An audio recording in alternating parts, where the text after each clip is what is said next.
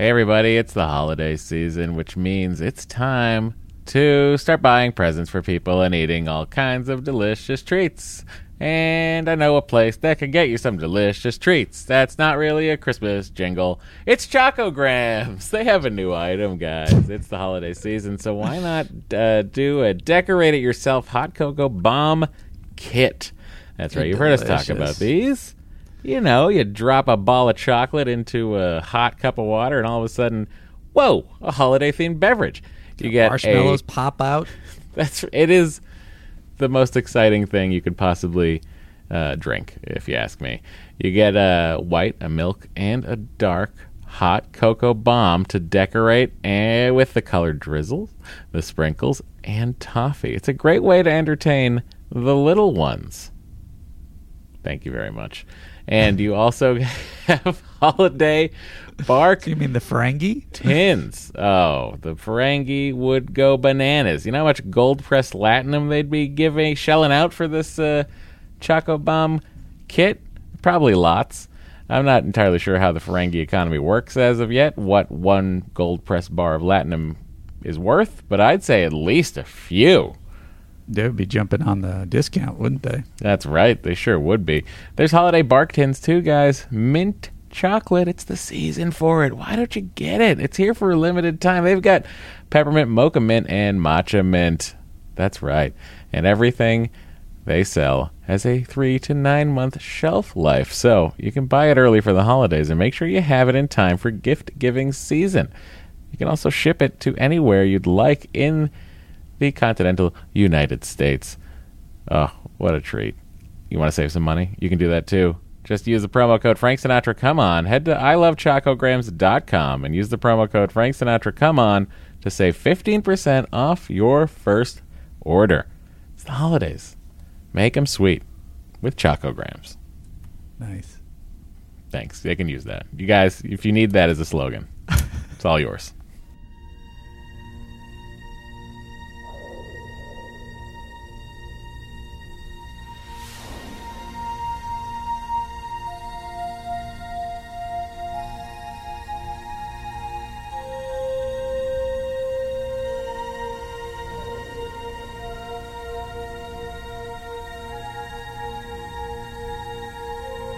Podcast, The Final Frontier. These are the conversations of the friendship Matt Myra and Andrew Secunda. Their continuing mission. To seek out old adventures with contrived civilizations. To boldly watch episodes that one of them has watched before.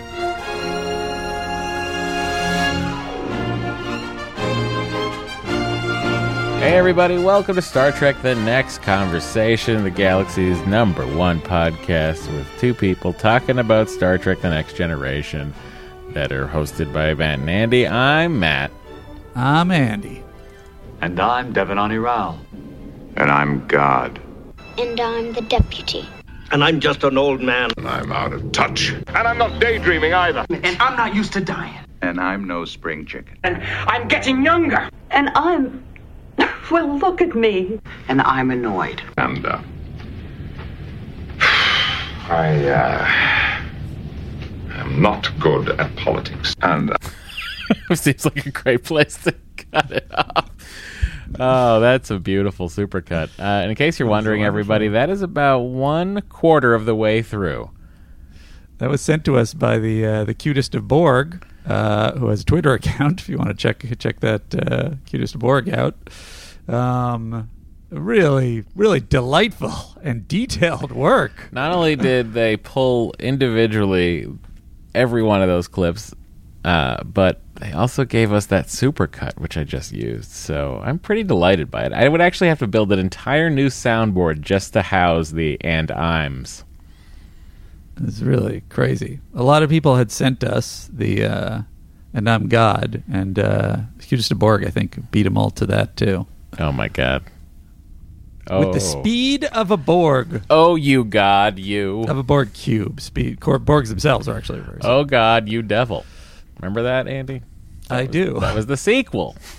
That was right. It was George Burns' Both God and the Devil. That's right. Thank you, John Denver. Yep. He wasn't in that one. For passing, so they had to fill it. Oh, I see. Duh. Come on. Welcome to Oh God, You Devil, the podcast. I'm Matt. I'm Andy. We take a look I'm not at sure minute by what the minute. result will be, or even that my assumption is correct. And I'm still not entirely convinced that all this isn't your latest attempt at a puerile joke. That's a good one, too. Oh, gosh. Andy, should we just head over to the Admirals Club? Why not? All right. Let's. Why shouldn't we? I mean, what's stopping us? A lot of things. Our attention span, our forgetfulness, our desire not to walk 4 steps over to this door. So far. Welcome to the Admirals Club. Matt, other than walking those 4 steps, how would they get into the Admirals Club? All they have to do, Andy, is leave us a 5-star review on Apple Podcasts, and that review could say anything you'd like it to, as long as it's 5 stars. You would then be welcome into the Admirals Club. And Andy likes to single out some folks this week. Who do we have in the Admirals Club? Well, first off, we have NB3004, who writes "Night for Day" is the title of the of the review, I guess. And NB3004 says, if 2 mildly successful TV writers debating whether the Enterprise has a night shift or not sounds like fun to you, then this is the Frank Sinatra podcast for you. Pretty accurate. That's incredibly accurate. Shockingly so, actually. And the next one is titled Love the Show from J Dunn 187, who writes, I just wanted to tell my ex to go to hell. J Dunn 187 gave us 5 stars, so there you go, friend. Go to hell, X. Go to hell, X. You don't deserve J Dunn 187. That's it. All right. For the Admirals Club. And that was the Admirals Club.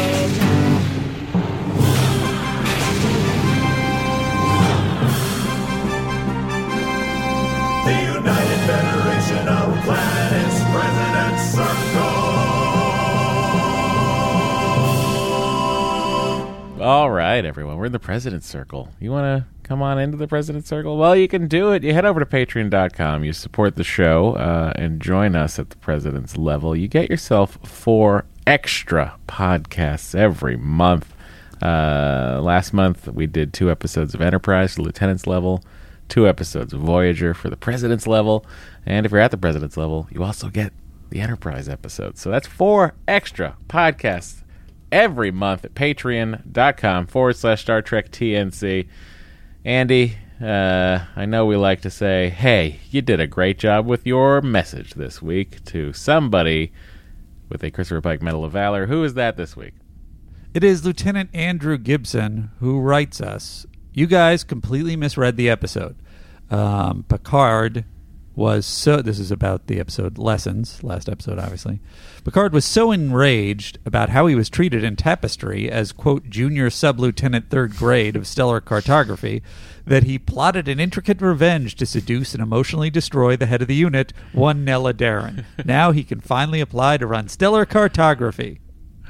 Oh, my God. Could you imagine if the Tapestry ran a little bit longer and you got to see what his life was like and he walked into his quarters and Nella was there? It would add up. I mean, look, there would be no reason for her to leave. We wouldn't know who that was at that point in time, but boy, that would have been something special. It would have been nice. That was a great message. Enjoy your Medal of Valor. Good job, Lieutenant Gibson. Now let's open up on to the priority. The priority. Go ahead. 1. Hail messages. Priority 1 message from Starfleet coming in on secured channel. All right, Andy, what's first? Lieutenant Ultimate Trekker writes, I like how Jelly Crusher was in sickbay. Very subtle, but still obvious. Great job, Gates. I heartily agree. It's a really good nice, specific subtle acting, scene. Gates. Good job. Not a graduate of the Andy Skunda Specific Acting School. She had a lot of choices. She had enough credit. Yeah. Sections 31 Agent Wheeler writes, hey guys, hope all is well. Wanted to talk to Andy, talk about Andy thinking that having a 24-hour clock is arbitrary. On the Enterprise, I work, is arbitrary on the Enterprise. They put a comma in a weird place. So it's not on me that time. Anyway, they said, Agent Wheeler wrote, I work at a secret aircraft hangar. Every shift says the opposite to each other each day. So, for example, the night shift would say good morning to day shift when they start, and the morning shift would say tonight to the night shift as they're leaving. So, and so on and so forth. It helps regulate our sleep patterns. Right. That's why. But you're annoyed that they don't change the lighting that often? I guess my feeling is it's arbitrary. Right. So I don't know why. So you don't think a sleep schedule is something that you need in space? No, I think a sleep schedule is something that you need. I don't think so that a day and a night is something you need in I'm space. going to go sleep from 17 to 53. I'll see you later. And then you'd go, what is he talking about? What do you mean? Why wouldn't you? 17 to 53? What time is 53? Well, you would give them an actual military time. I'm not saying you shouldn't have time. I'm saying you shouldn't have a day and a night. You should just have time. There is no day and night in space, so why is there a day and a night shift? Do you know how, like, sometimes in order for yourself to sleep, you'll take something like melatonin as a person? Sure. That is what is that chemical? Where does that chemical come from? That is to replicate what happens when the sun goes down. Right. Okay. So why would you take that chemical if it was completely unnecessary for the human body, or who knows, other species of Federation, to have a day and night cycle? Yeah, but there is no day and night. So you might be taking that pill whether there was a night shift or a day shift, or there was no day or night shift. This is Andy Secunda, ladies and gentlemen. All right. I mean, there's no talking you out of this, because what you're saying is factually correct in that it is arbitrary. It's just weird to me. They like turn the lights down and they say this is night. And but don't you want, like, strange. Especially on a ship with particularly with on children, a military with children on it too? All right, I understand for the civilians it makes a little bit more sense, but for the military you think people, Guinan's going to be tending bar at 0700? You're saying that she wouldn't have the night shift, or that she wouldn't be there all the time? I don't think she'd be there at 7 a.m. Because there's less people there, you're saying. And they're serving breakfast. Yeah, but somebody's there. Do you not want breakfast, lunch, or dinner? Well, that's an unfair question. But I'm just saying, like, wouldn't you want? Of course, there to I be want like, variety. But wouldn't you want there to be like a breakfast time? Like, wouldn't you say you went to the officers' mess on the Enterprise D, which exists, but we've never seen it in the show. Yeah. Well, we have seen it, I think. It's sort of redresses of the observation lounge that were meant to be the officers' mess. But, like, wouldn't you want them to have, like, breakfast when you got on your shift? Well, yes, but that's just because I like different varieties of food. But, I also, you and I have gone to, what's that restaurant you always make? Norm's. Mm-hmm. And you're always making me go to Norm's. And I definitely have gotten waffle and breakfasty stuff at night. Yeah. So but isn't it get like that at any point during the day? It's like a fun treat, though. You know what I mean? It's not like you're always doing that. Oh, I make every meal a fun treat. Look, I think sometimes you take the night shift, sometimes you take the day shift, and you just have yourself a good time. Especially if Starfleet is on the same clock. Well, yes, I think that's the main question. Is it have to go back to Starfleet? Anyway, other people have written in about the time, so we can circle back to this. Oh, thank God. Lieutenant Cam. there were at least 3 times as many hails about the time as what's going to be in this. Okay, here we go. This is not about the time, though. Lieutenant Cam writes, Wendy Hughes was the first fellow Australian I saw on Star Trek. Always had a soft spot for this episode because of that. Regarding her odd accent, the real-world reason is probably that they needed her to sound like Picard's equal, and speaking with an Australian accent makes everyone seem dumb. The character probably moved around a lot to different planets, and Australian accents tend to be flattened or consumed when we spend time away, because why would you speak with that accent when you can have any other one. On the other hand, Nella doesn't swear once and spends no time drinking beer, so she's probably not really an Australian, unless that was Vegemite in Picard's tea. That's the first. Nice details. Oh, and then Cam also adds the NPS. Andy, please don't attempt the accent. It's gonna be shit. Well, look at that.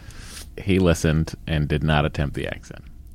And I disagree, Cam. I find the Australian accent delightful, and both hilarious. Yes, but also very charming, and I'd be happy to listen to it all day long.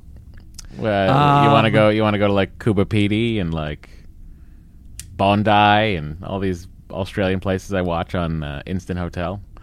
There's a place called Coober Pedy in the middle of Australia. Weirdest viewing habits outside of Star Trek. That's right. Oh, come on. You watch, what is it? Instant Hotel? On Netflix. It was great. 2 seasons, Australian reality competition show.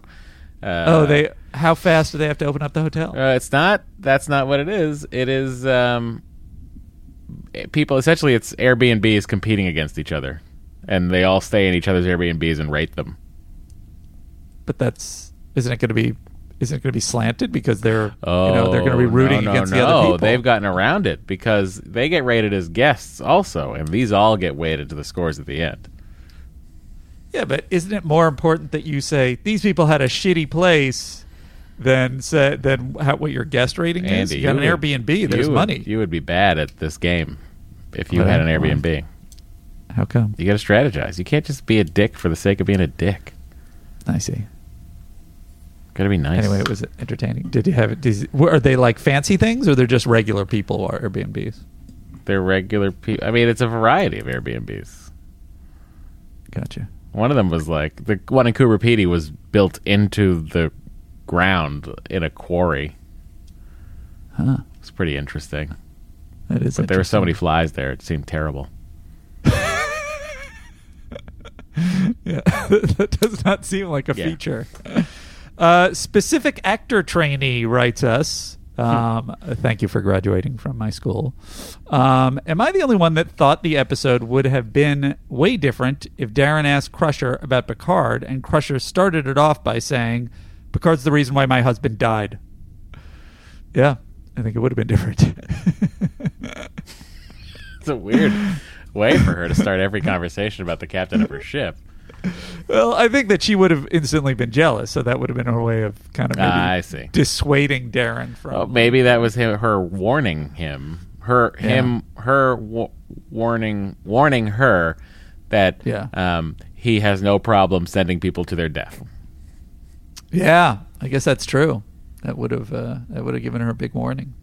I still maintain Darren wasn't fair when she even was saying, at first I was angry, I was enraged at you. It's like, you're not a good officer. You got to take the hit. You joined Starfleet. This doesn't sound like somebody who hates Jellicoe. What does that have to do with Jellicoe? Being a good Starfleet officer versus not being a good Starfleet officer. Oh, that's just what you reduced my opinion on Jellicoe to. I think Jellicoe's being a bad leader and by not listening to his subordinates. Bad leader by people below him. He's not doing their thing. Secunda Moriarty, 2020. That election was stolen. It was stolen from me. The space ballots weren't counted.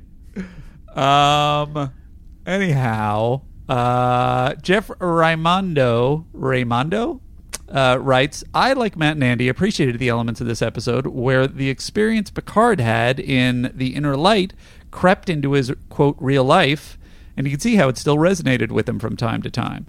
There were times when his Borg experience also echoed, as it did in the Picard series, but his simulated life would have to cut so much deeper for him because not only was it more recent, but it was decades of lived experience, whereas he was only a Borg for a few days, despite being arguably more traumatic. I think this is a really good point. And also the inner light is post-Borg, right? So... yeah.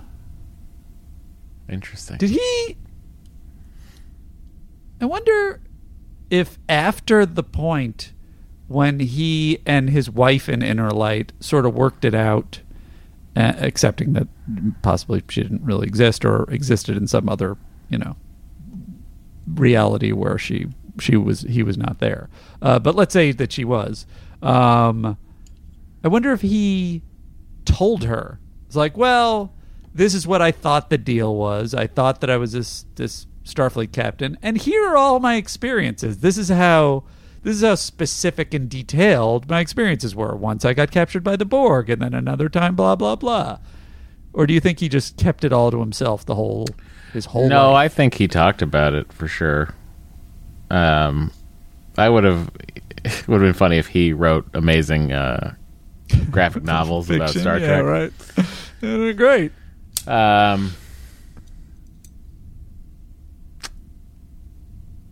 yeah, I would assume that he would have talked. I mean, because he's Picard. He seems to be Jean-Luc Picard and trying to get out of it for like 10 years. Yes, but it felt like he was keeping it to himself. Well, he also wasn't sure, like, if he had accidentally traveled back in time to another. Didn't want to fuck the timeline up. So. Oh yeah. But I think that, like, by the time he's accepting of it and has decided I'm going to live this life, he's fine telling them. Yeah. I don't know, it's interesting.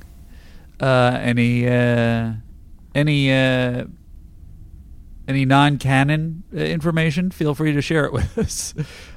Lieutenant Samuel Olesh writes, I was walking my dog listening to the episode. When Sousa started playing, I immediately fell into step. Thanks for the mind control, guys. Played a lot of John Philip Sousa last week. J.J. Carter and Jess are now allies, going to get good pizza to cover up 2020. They both wrote flattering things about me in the Patreon. Thank you both. I'm glad you're friends now. Hey guys, high school band director here.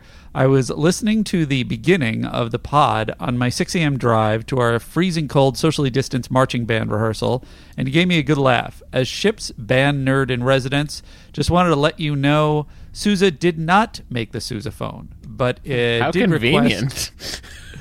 did request it be made and had a big hand in its design. Basically, the tuba-esque instruments that they had in the time couldn't quite play the music he had written the way that he liked.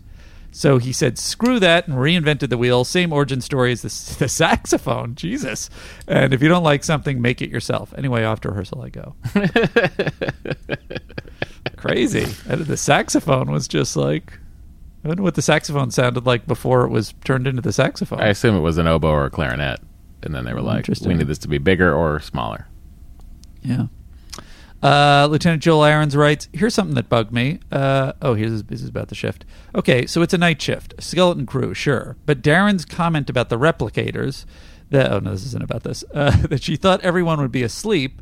Come on, you're telling me no one having to work at the 3 a.m. shift needs a cup of joe to keep themselves up? Selfish. Also, to Matt's comment about them probably being synced up to Starfleet, I don't buy it. That would insinuate that all starships are synced up the same way. All it would take is some half-decent Romulan commander to say, hang on, everyone's asleep. Now's a good time to attack. My headcanon is that when starships are first officially launched, bottle of champagne and all, that the time is synced up, say 8 a.m. at the start of the day, and then it goes from there. Makes sense when admirals often wake up captains in the middle of the night. They usually say, sorry for waking you up, but it does kind of suggest that for them, it's working hours. Did Matt use I'm God, use the other? Oh, this is Joel Aarons who sent us I wonder if he must be Cutest of Borg. What were you going to say, Matt? I was going to say, I think it's probably dependent on like where you were launched from.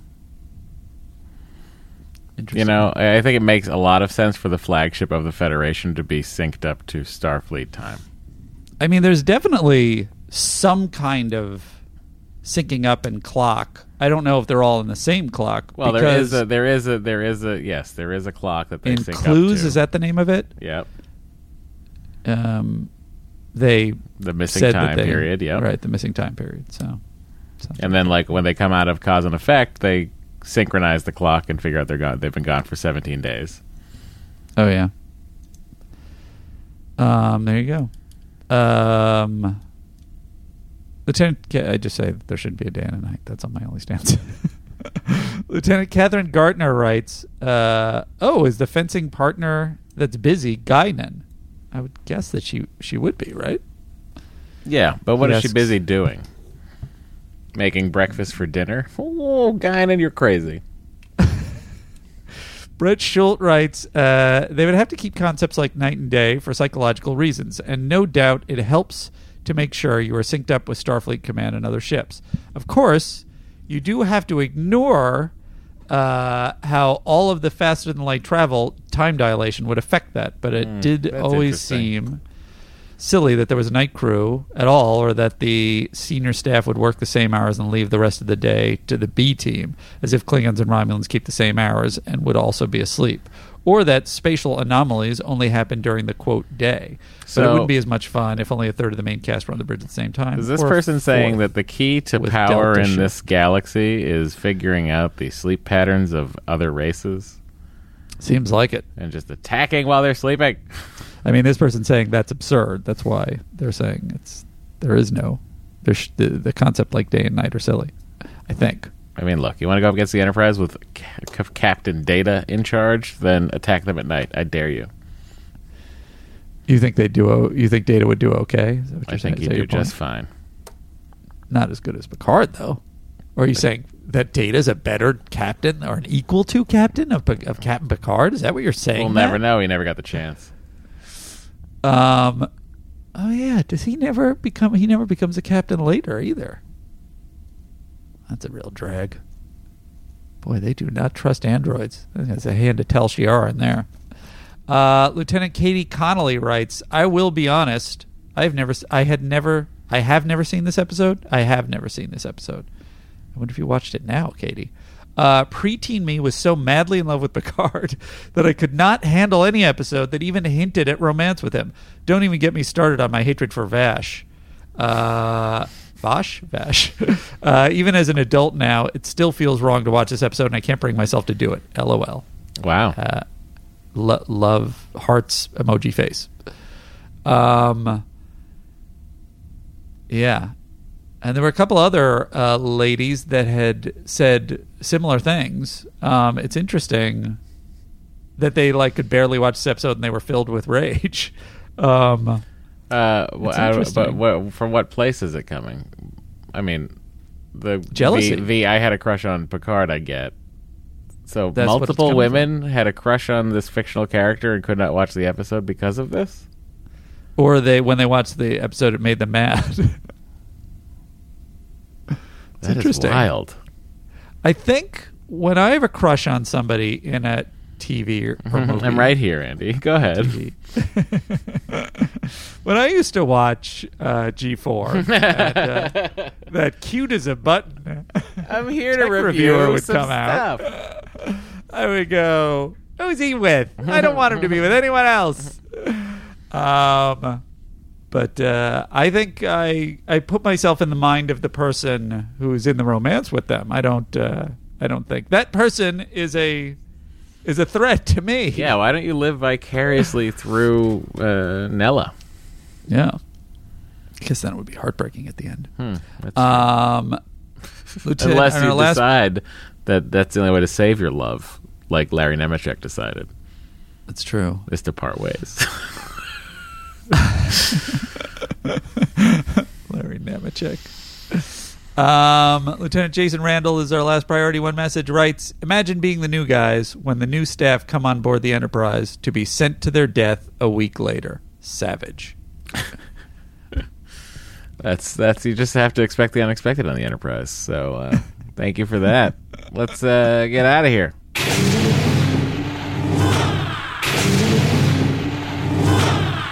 And let's open up the hails proper. Captain, we are being hailed. Corey Cunningham writes us, hey, Matt and Andy, I've been waiting for this episode for so long. Trek is famous for rattling off nonsense, science-y terms in order to move the plot forward. But this is an episode in which they finally say something bizarre and nonsensical about my area of expertise, music. When Picard says, during the second arpeggio of the first movement, I noticed you played an F minor chord instead of a diminished D. This is completely fucking wrong. For one thing, arpeggios happen so frequently in places like this that you would never talk about them like that unless you want to end up saying things like, on the 35 arpeggio in the second movement. You would just cite a measure, number, and a beat. Also, she played a different chord than the one that was written. That means she played the wrong note. This isn't jazz. You don't get to decide what harmonies you use in a Chopin piece. Chopin already did that. Also, different types of chords have different implications of harmonic direction. So changing the chord would potentially ruin the voice leading that Chopin had set up. Picard isn't praising her for her bold interpretation. He's praising her for fucking up Chopin and being smug about it. Also, the second arpeggio in that movement isn't even a D diminished chord. So checkmate, Picard. It only took me 11 years of schooling to get a doctorate in music, and I feel like it was all building this moment where I could criticize this one obscure line of dialogue in a TV show from the early 90s. Oh my God. If you were in the President's Circle, you'd be getting that would easily Medal of Valor. Easily be a Christopher Pike Medal of Valor. That is pal. a great email. Thank you for that. Let's see. My email agrees. This is entitled Wendy Hughes and Ella Darren from Michael You know Samet. what, Andy? Since it's after 9 p.m. on a Friday, why don't we go ahead up to the corner of our notifications on our laptops and just turn on Night Shift? It's the Night Shift here on Star Trek Podcast. My lighting got yellower, didn't it?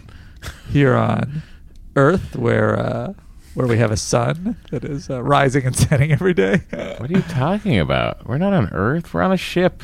Oh, sorry. God. I was talking about my holodeck program. I trapped us in a holodeck program where we're on Earth. Andy, I hope the safety protocols are on because I want to kill you. Michael Samet writes us. Michael Stamets? Michael Stamets. Paul Stamets' brother writes, just thought you guys would be interested to know that Wendy Hughes was one of Australia's finest and most prolific actors. Her award-winning career was sadly cut short when she passed away in 2014, age 61. I think I did note that at the end. R.I.P., Wendy. Keep up the chaotic work. From Darnell Smith, he sent in a hail and a voice hail. The first one is here's a clip from Star Trek First Contact that can be used whenever Andy mispronounces it. Excelsior. I think you know what that one is, Matt. He is the Zephram Cochrane of this podcast. Deanna. Right from the empath's mouth. And then the second one is his voice hail entitled Time on Enterprise, which is a longie, but I thought apropos. Ironically, the one about time is that's long. True. That's so true. So true. Hey, Andy and Matt. So, in the middle of listening to Lessons, and wanted to pause a bit and talk about time on the Enterprise. I know this is something that's always tripped up Andy. So, it was what time is it, and who determines it's midnight? So, I wanted to give a perspective as a veteran. I served on a submarine, and so we, of course, would go weeks without seeing sunshine. So, we had to figure out how time worked. Hang on, let me just pause it right there. Andy doesn't give a shit. You don't have the sun, you don't get to have a night or a day. That's the Andy Secunda stance. So, here's the deal. So, on a submarine, or at least on our boat, we had 3 watch shifts similar to the Enterprise. So, each shift was 6 hours. So, that gave us 18-hour days instead of a 24-hour day cycle. So, 6 hours on watch, 6 hours off watch to do things like maintenance and training, and then 6 hours to sleep, and then you wake up, you're back on watch.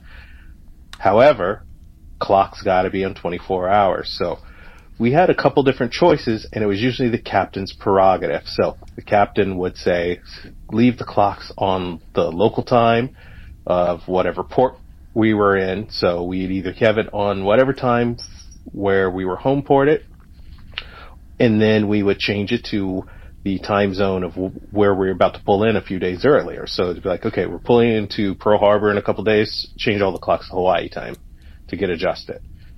One time we had a captain who totally pulled a Jellicoe and said, okay, change all the clocks to Zulu time. And Zulu time is essentially Greenwich Mean Time or London time, and that's kind of standard military time. and he wanted to do it to align everything to military time. The problem was, like, it messed us all up because, like, sunrise and sunset, which we still had to figure out for Periscope stuff, would be a weird time. So it'd be like, okay, sunset is at 2 p.m. and sunrise is at, like at a weird hour too. So classic anyway, Jellicoe screwing my things guess up. is on the Enterprise, probably it's all up to Picard as to what time it is, and it's a 24-hour day, and he's probably made that established. So hope that answers it. Oh, one more thing you'll figure out on Deep Space Nine is it's a Bajoran day, so there's 26-hour days aboard the station. All right. Love the show. Talk to you later. Oh, interesting. 26-hour days. That is a quality voicemail. Thank you, Darnell. Darnell, thank you for allowing Andy to see that Captain Picard probably just decided we're going to go on Le Bar France time. It would be a great detail to come out, and everybody's griping about it. Eli Endres writes us. Andres? Who knows? Eli probably does. Picardigan question. And Eli writes, Matt Andy, does Picard always have his pants tucked into his boots, TOS style, while wearing the Picardigan? Also, could y'all ask the uniform expert why the blues vary so much uniform to uniform? Was the original material or dye hard to get? It really stood out when Nella Darren sat next to Crusher in the episode last week. I've included screenshots like a madman. Keep up the good work, boys. You have some of my favorite episodes coming up. John Cooley. Cooley. That, really. John Cooley. Hailing John Cooley. John. Now, does John Cooley listen to this podcast, or is he just... it depends. Like, sometimes I get a message from him where I'm like, oh, he listened to an episode from last week or a couple weeks ago. Yeah. The end.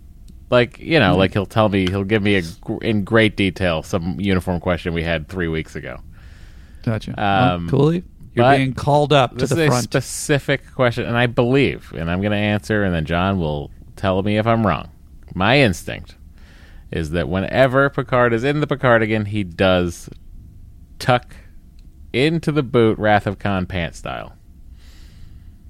That's my instinct, but John will know for sure. What about the blue question? Any thoughts? I don't know why that would be. Me. I have a book on Star Trek uniforms, but I'd rather ask John. It's just on Star Trek uniforms? Yes.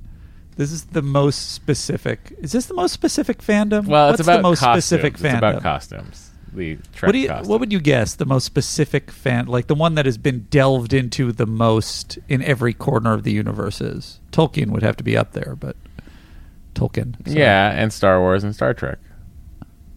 Yeah. Star Wars.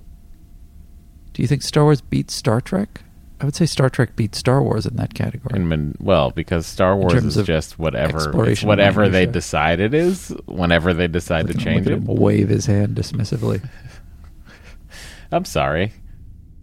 There's you canon loved and the last non-canon. 3 movies? No. Tell me if I'm being incorrect in my waving of my hand. And Palpatine's back. And do you enjoying Star Trek Discovery, Matt, or Picard? I have not seen season 3 of Discovery yet. Have you enjoyed Picard? I did not enjoy Picard. There you go. In a way that I wanted to. All franchises have their spots that are a little bit questionable. No. That's not what I'm saying. I'm not saying that it's I'm not saying it's worse. Or anything like that. What I'm saying is it feels like there's more of a whim. More malleability. In Star Wars, like even back to like George Lucas going midi-chlorians. Well, that I would say that's an instance where he was sticking to what he thought made sense. None of the rest of us thought it made sense, and therefore the future people that handled it were like, we're going to pretend that never happened. Yeah, but now people are like, let's go back to that. That's true, but nobody's gone back to Cybok. Not yet. Give it a minute. Matt, I bet you. Let's pitch the Cybok series. I bet you in Strange New Worlds they'll do a Cybok episode. I wouldn't hate that. Me either. I'm excited about Strange New World. I've said it before. Strange New Worlds. If it ever comes out. Well, apparently close to a vaccine. So, Matt, are we going to? You think that's the reason? What do you think the holdup is? There's a lot of production over there. There's a big backlog. A lot of Star Trek happening. Yeah, but isn't it all different teams? Isn't it all overseen by Alex Kurtzman? You think it's a logjam at Alex Kurtzman? I think it's a logjam. Probably how much time could one person have? Although, I don't know. Kevin Feige's overseeing I feel everything. Like Kurtzman doles it out, and then notes come back, and he says, change this, change this, change this, and then he sends out these 9 episodes. Yeah. It seems like that would be a difficult circumstance to work under if you were running one of those shows. But maybe not. Maybe it gives them more freedom than we're thinking. I wish I had a screenshot of his face right now. And the last hail is a voice hail, and you can play it. It's the clip from Alex Cherkasky. Is this the video you mean? Oh, I guess it's a video. Sorry. Hi, my name is Katrina. And my name is Hugh. I'm Sarah. And I'm Devin Aniral. Really, really perfect. By the way, I forgot that Devin Aniral had that lady with him on his arm. Oh yeah, what a stupid intro. What game show was this from? Some UK game show with, or some, maybe not a game show. Maybe it's like a. Well, there's very specific products behind these children. Alex, you want to write in and let us know? I'm going to try and slap that up because this is not. And I'm Devin Aniral. My name is Hugh. I'm going to slap that up on our Instagram because this is not chronological. And if you'd like to send a hail, send it to sttncpod@gmail.com. If you would like to get access to our Priority 1 messages, which get special preference, join the Patreon. What is he doing? Are you talking to me? Yeah. Guys. No, actually, I was talking to the audience. Guys, what is he doing? I don't know what your issue is. Fading frequencies closed, sir. I don't know. I don't know that is so hard and fast that you close it out and then I tell you the thing. It seems like it would make more sense for me to talk about how you get something in the hail bag and then you close it out. I mean, maybe if we're on like military time, but. Anywho's, join the Patreon. There's a post there for every particular episode, so post in the particular episode.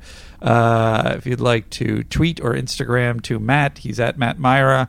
I'm at Andrew Secunda on Instagram, at Secunda on Twitter. And if you want to send a voicemail, it's 816-TREK-TNC. Are you waving at me? Yeah, I was waving because people like you said I'm Matt Myra on Twitter, and I waved like we're on some sort of broadcast. I don't know.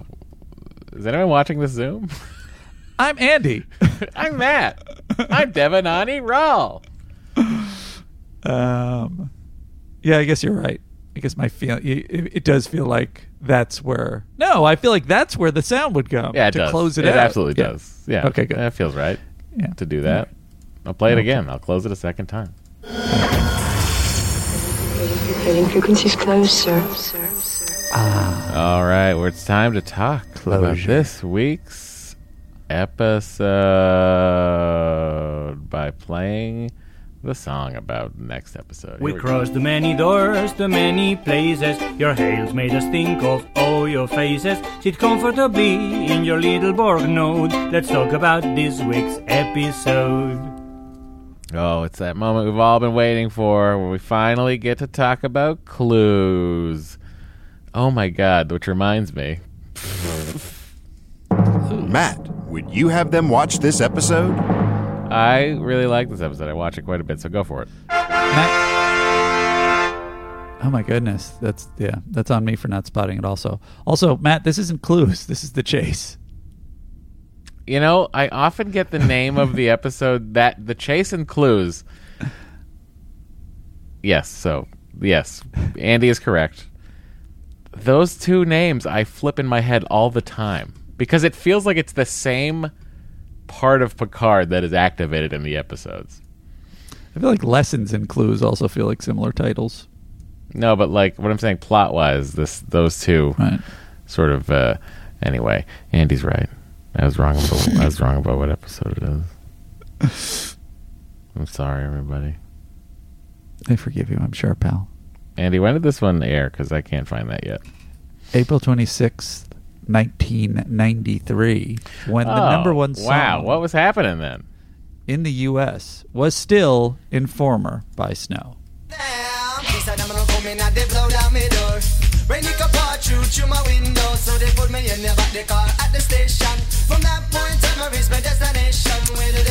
The number one song in the UK was Young at Heart by the Bluebells. The number one movie, Like Water for Chocolate. Never saw it. What? What's the name of the movie? Like Water for Chocolate? I don't even think I've ever heard of that movie. It was a foreign film. I think it was renowned as pretty good. Number one, I already did that. Number one book, The Bridges of Madison County by Robert James Waller. It made $21.6 million at the box office ever. How was it the number one movie? Maybe it's off. These are sent to me. So, I'm not fact-checking them directly. Feel free to do so if that was the number one movie that week, April 26, 1993. The number one book, allegedly, Bridges of Madison County. The number one TV show that week, an airing of the movie Fried Green Tomatoes. Events, Conan O'Brien is named as David Letterman's replacement. Oh, I remember that. Number one movie that week was A Few Good Men. Huh. Interesting. Followed by Unforgiven and Scent of a Woman and, of course, Groundhog Day. Like Water for Chocolate, not even in the running. Water for Chocolate, there's no way it was in the running. Now I have to question a lot of this. I guess it must have been in the air. Whatever the case, tennis player Monica Seles is stabbed courtside by a stalker of her opponent. Jesus Christ. Steffi Graf. Hang on. That's also, terrifying and horrible story, and it's a bummer. Opening weekend for Chocolate for Water, $23,000. It does seem crazy. I don't know what happened. I don't want to say the guy's name until I'm sure who had sent us this. He really did some amazing work, and I guess I'll look at it. I'll look at it and see. Okay, the most it ever made in the weekend box office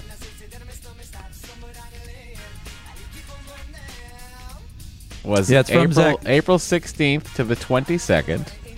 Yeah. It was the number 15 movie in the country. Yeah. And it made $781,000. It's from Lieutenant Commander Zach Wilson sent us these. I thank him for his work on them. No, anyway, he's doing a great job, but I can't imagine that he wrote that was the number one movie. I feel like he wrote some word or something that would have made that statement correct.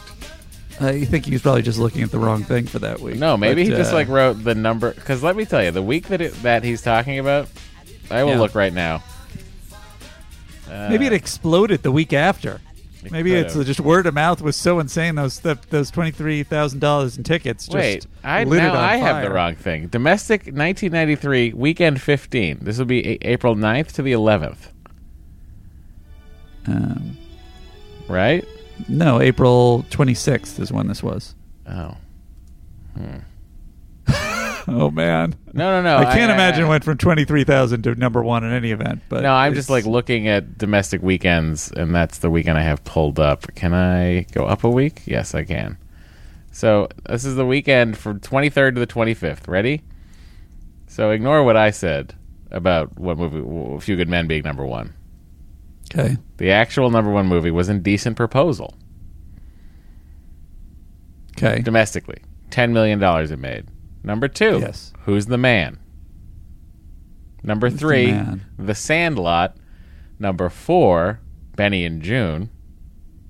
Number Which one 5, Indian Summer. Oh, yeah. Julie Warner's in that. Which one's Who's the Man?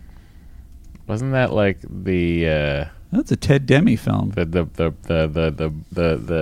wasn't that the barbers, the 2 barbers? Yeah, Dr. Dre and Ed Lover, 2 bumbling yeah. barbers at a Harlem barbershop. There you go.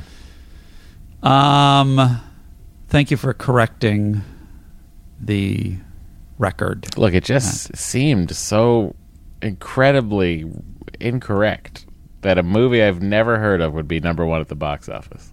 I mean, it's not that I've never heard of it. When I say it out loud, I'm like, oh yeah, and I see the poster and I'm like, I think I've seen that at a movie theater or at a Blockbuster. Sure. I mean, I remembered the movie. I just didn't.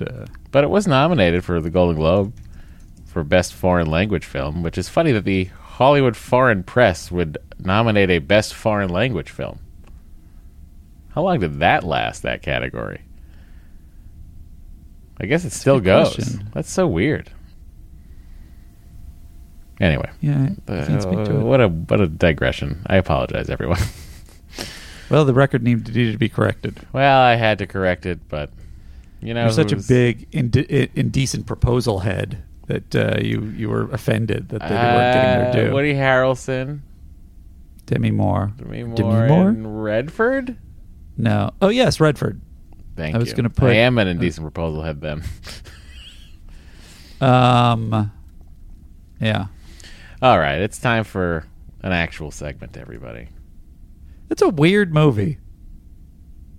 How is it to weird? have been number 1? I'm going to give you $1 million for one night where this podcast is quicker than 7 hours. Here we go.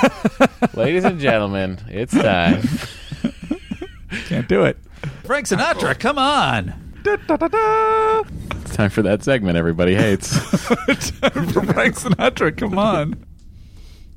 All right, Andy, what was going on with the chairman of the board? Well, Matt, Frank was back on the road this week. While the crew of the Enterprise were mysteriously off the air for 2 weeks, Frank spent 4 days performing in West Palm Beach, Florida, and then did a quick one-nighter in Rochester, New York. As the episode airs, Frank is finishing a 4-performance run at the Sands Atlantic City in New Jersey. Jesus. Man, those people must have been excited. He is really just grinding it out. Fill my heart with song and let me sing forevermore. All right, everybody, it's time to read from Dr. Trek's book, Star Trek The Next Generation Companion, Revised Edition. Larry Nemeczek wrote it. We're going to read it.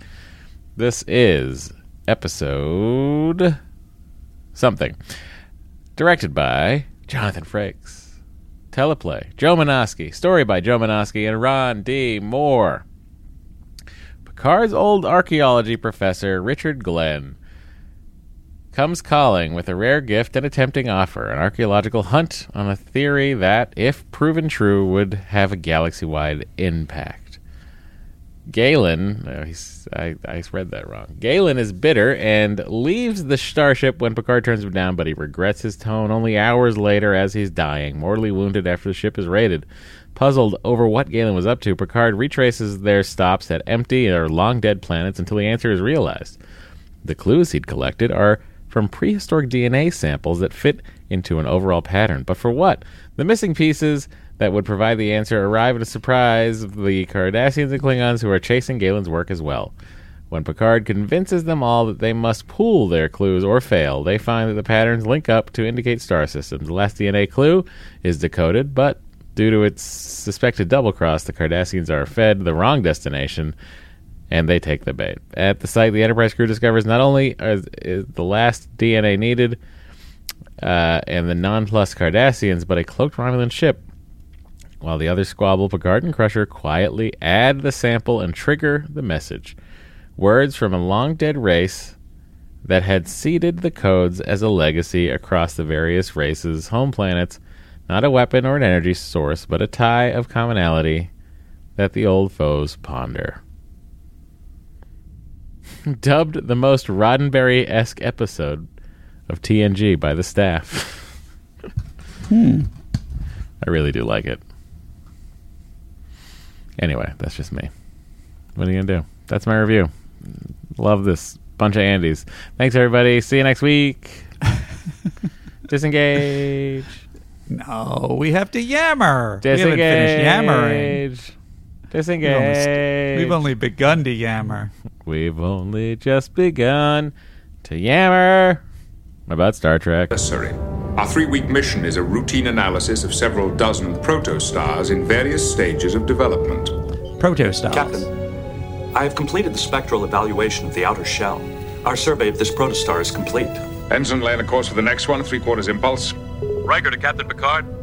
Go ahead, number 1. May I see you in the observation I'm directing, lounge, so I'm just doing a voiceover. I'll be right there. He really does kind of seem like very pissed off that he has to get out of his chair. He does. I don't want to get up. We were just about to go to this other star, 3/4 impulse. As in every scene in Star Trek, the person probably could have just explained it over the Sure could have.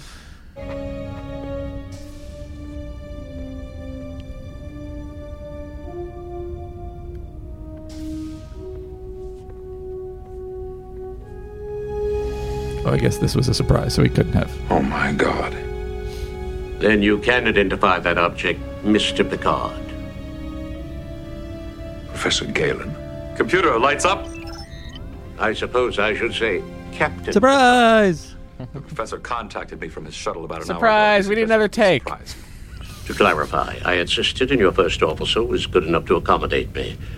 I trust I'm not being overly presumptuous, now that my star pupil is master of the stars.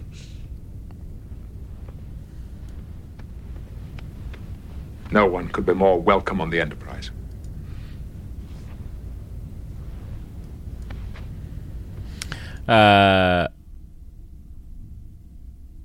Andy, this is the Kurlan Nescus. This is the thing that he... Never mind. I don't want to spoil anything for you. Is it in Picard? Or No. it's later on in the series. Okay. I don't know what He's to certainly say. obsessed with it. What do we say about this? His archaeology love is often hinted at. We see, I know that he's preparing a speech for an archaeology conference at one point. Then he has that whole adventure with Vash. And then his friend wants him to dig up Atlantis with him. I can tell you these things. One thing, Picard is... This thing's like 12,000 years old. It seems like Picard shouldn't be manhandling it the way that he does. Also, I feel like he shouldn't really accept it. He should just bring it to a museum. Yeah, it belongs in a museum, pal. Come on. Boy, yeah, that's exactly what Indiana Jones would say. It is what he would say. From the workshop of the Master of Tarquin Hill. Well done. The Master of Tarquin Hill. Well, the Master of Tarquin Hill designed ceramic objects that were 300 years ahead of their time. All we know of him is the work. His name was never discovered. We guessed This Bob, object is but it was never confirmed. over 12,000 years old. The planet Curl. It's a hell of a long way outside Federation territory. Indeed. I thought your study of Kurlan artifacts was done long ago. I happened to be in the neighborhood last summer. I couldn't resist. Go ahead. What if you just started making out with it? That's not what I meant.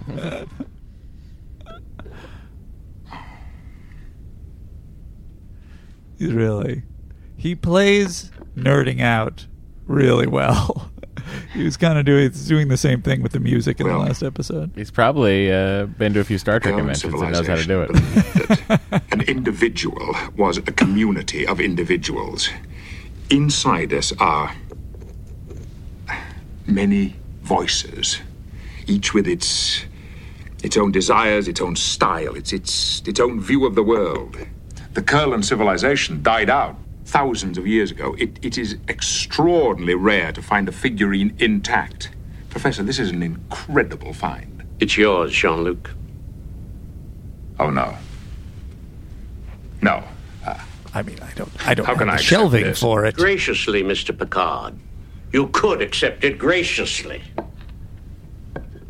He really slams the top down on that 12,000-year-old thing, too. That guy, don't they look... I mean, this is, I don't know. I don't want to insult anyone who might... Bald? They look, Is that what you're about to say? they look the same age. They do look the same And I age, looked it up, and the actor playing Galen is actually Let me guess. Oh, you're right. I heard 12 already. No, you heard it. I would have guessed 7. But 7 what? 7 years difference. In what way? That Galen was 7 years older. He's actually 26 years older. Holy shit! Yeah. Well, then, I don't know. I guess Patrick Stewart. Good on him. Patrick Stewart. It's sort of hard to really lay anything on him because he's looked almost the same. I know. For 40 years. But he's he's the age that Picard is now. That Patrick Stewart is now. Isn't that Crazy weird? town. It's weird to think about. Yeah, Ish, give or take, like 5 years. So. Thank you. How long can you stay? There's so much to talk about. The professor is scheduled to meet a Vulcan transport the day after tomorrow. 2 days, but that's not enough time. We may have considerably more than that. I don't understand. I'm currently on an expedition, a journey into an unexplored and historical territory. And I intend to take you with me.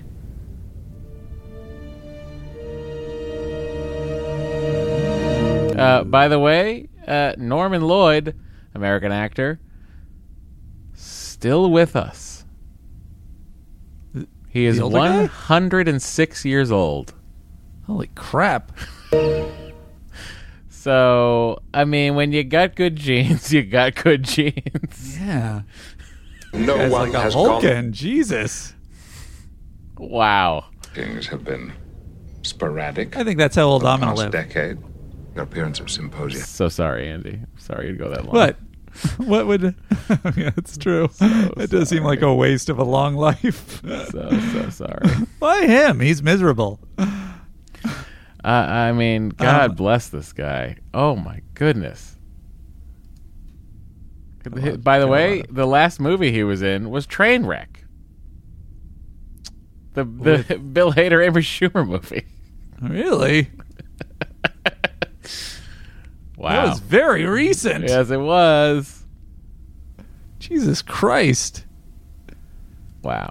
I mean, did he ever have a regular? What's up? Did he ever have a regular part on a TV show? He was more of a stage and screen actor. Dead Poets Society, Age of Innocence. Gotcha. Oh, he was on St. Elsewhere. Oh, yeah. That sounds familiar. He was one of the stars of St. Elsewhere. Was he the guy above... Dr. Daniel Oshlander. Was he sort of the top guy in that show? I don't know. I never really watched it that much. What am I, St. Elsewhere aficionado? Would that surprise anybody, by the way? You're an Elsewhere-iac? Or scheduled and then cancelled at the last moment. Finest archaeologist of this century is now shrouded with a cloak of mystery. And as a result, my reputation is no doubt grown. I've never heard of anyone who didn't love a good mystery. The Zetaran are Sosa 3 to stain them. But as a general idea, your statement holds. So, what have you been doing for the past decade? The cast photo of St. Elsewhere for season 1 is 16 actors. How the hell did you give everybody time? I guess they didn't care, probably, for about a lot of the characters. Are you familiar with mycopaleontology? Yes, Andy?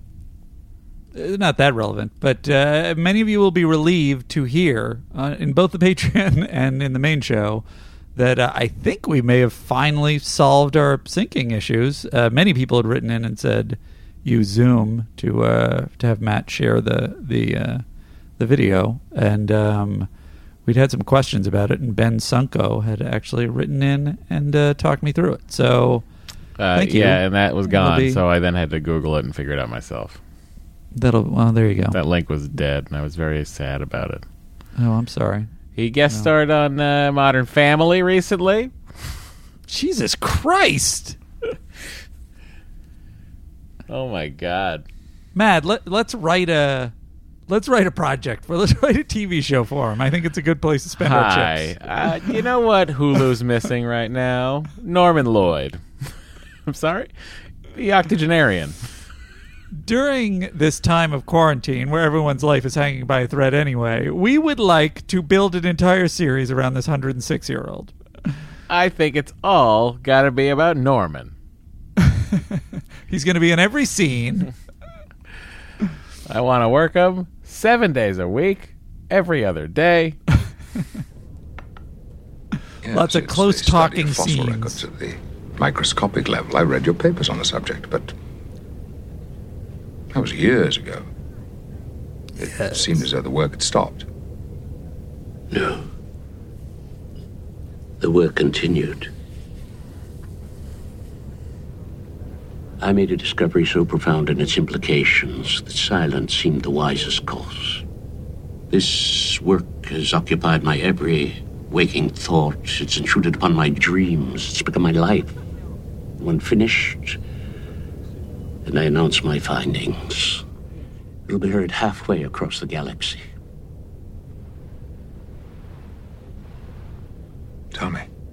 I cannot, Mr. Picard. That information comes with a price.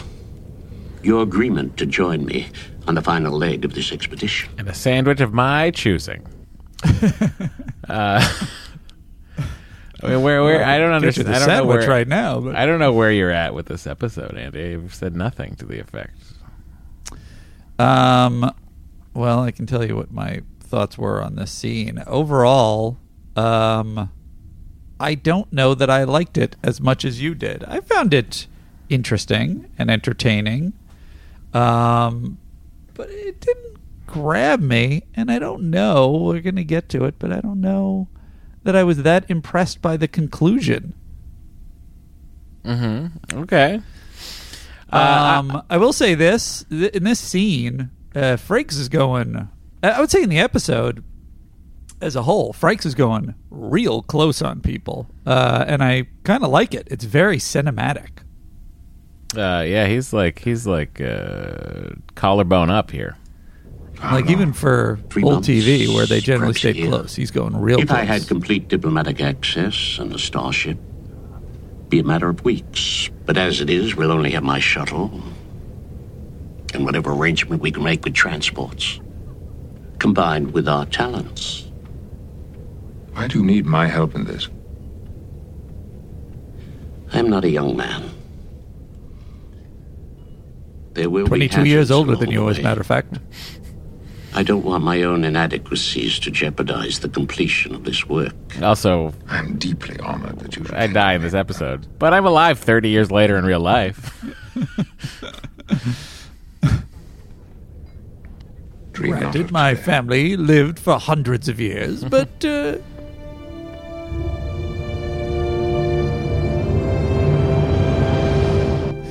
By the way... Yeah? I understand they did what they had to do to make the plot happen the way it had to happen. But obviously they zip around pretty fast once Picard decides he's going to use the Enterprise to do this. Why didn't Picard just do that before this guy went off and got killed? He's saying it's so important. Why didn't he at least contact... It doesn't even seem like he has to contact Starfleet. I assume that they let Starfleet know that they were going to be late to the whatever it is. Conference? Or what was it? A mediation? Yeah. But he clearly could make that decision. Why didn't he make that decision before? For his friend who's saying this is the most important thing and just go along with him. Why did he need to leave the Enterprise to do it? Well, the Enterprise had shit to do. Yeah, but Picard blows that off anyway. Well, after the guy dies. What I'm saying is the guy communicated how important it was. Yes, but basically the Picard choice has was his I duties. can leave my life or go after this thing.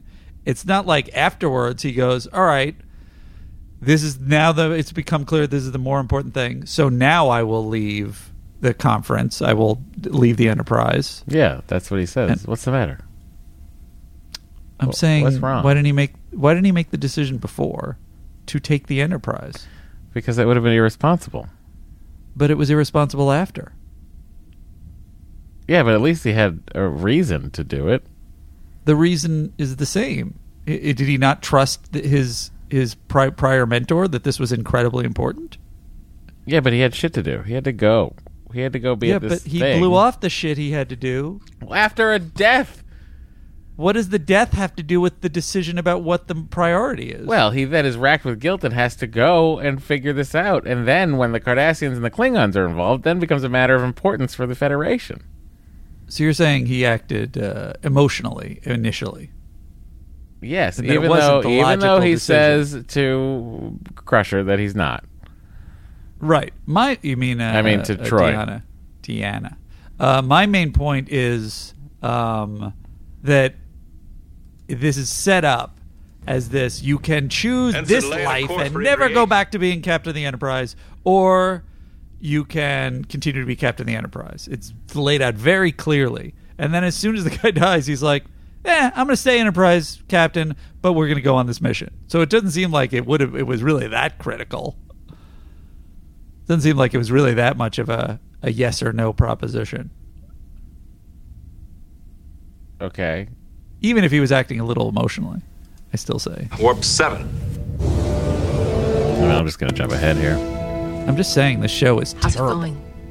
It's a terrible television I program. thought if I stared at these number blocks long enough, then I I'm would just begin kidding, to see obviously. some kind of pattern. He yells at her. So far. It's delightful. Nothing. You like Deanna getting yelled at? I meant, I how's like it going him with you? being angry with anybody, or just sort of like. I like the emotion he expresses in this scene, but I don't like his stretching. It's weird. It's very atypical. With him. Captain, you can't start thinking like that. You didn't abandon him. You chose not to abandon a lifelong career. It was the right decision and in no way responsible for his death. I realize that. I know how much the professor meant to you, and how much you want to find out what happened. But staring at these numbers isn't going to bring him back. The conference on Italia 7 has been scheduled for 6 months. Starfleet is relying on your mediation efforts Counselor, this is not simply a case of me taking the Enterprise and its crew on some wild goose chase to purge myself of guilt and remorse. I will not let Galen's death be in vain. Now, if that means inconveniencing a few squabbling delegates for a few days, then so be it. I will take the full responsibility. Then why didn't you do it before? What's that? Then why didn't you do it before? He's saying it's just squabbling delegates. He can blow them off. Well, why didn't you do that before? Because Galen didn't die. And now he doesn't want his death to be in vain. I stand by my opinion. I stand by your opinion as being your opinion. The end. Captain. That's right. Get out, Commander. He's busy drinking tea and feeling bad about what he just said to you. We're about to enter the injury system, sir. Riker to Picard. We are approaching Injury 8. On my way. Oh, also, let's just go back a second here to the scene with Worf getting yelled at about firing phasers. Transmission has been blocked. I have located the shuttle, sir. It is under attack. Take us out of warp. On screen. A Iridian destroyer. Battle stations. Aye, sir. Professor Yes, Galen is finally. still inside his vessel, sir. His life signs are barely registering. Get him out of there. The shuttle is enveloped by a tractor beam. The transporter cannot penetrate it. Hail the Iridians. They are not responding. Return phaser fire. Disable their offensive systems. Worf! don't understand, Commander. The phaser blast was not powerful enough to destroy the ship. Transporter Room 1, log on to Professor Galen and transport him directly to sickbay. Aye, sir. I like Worf, you idiot. I like the urgency with which Picard moves through the rest of the episode. Mm-hmm. I like it. It's like this one. What do they mean? They could mean anything. Unless we narrow the parameters of the search, it would be almost impossible for the computer to identify the pattern with any accuracy. We tried every decryption key on record in case Professor Galen was using some kind of code, but we still can't make heads or tails of them. Were the Iridians able to get the number blocks? At least some of them. It's impossible to know how many. Apparently the Iridians knew more about the professor's work than we do. They may have known what these numbers mean. Well, if they did, that information died with them. Not necessarily. The Iridians are information dealers. They may have been delivering these number blocks to someone else. Did they send a signal before they were destroyed? No, sir. We detected no transmissions. And there were no other ships in the vicinity. Well, you're all useless. The conference can wait. Set a course for the Rua system. Do we? What's the reason? I assume it was said. What's the reason that it was destroyed with just the one shot? They don't say. Oh, they don't say. Correct. Board star system, Rua 4. What's the distance from our present? So I'm inclined to think that Worf actually had the phasers on full blast. Because he so rarely actually gets to fire them. Right. And then, it shouldn't have destroyed it. Yes, I had the phasers at full, but still. Planet. 67% of its surface is covered with water.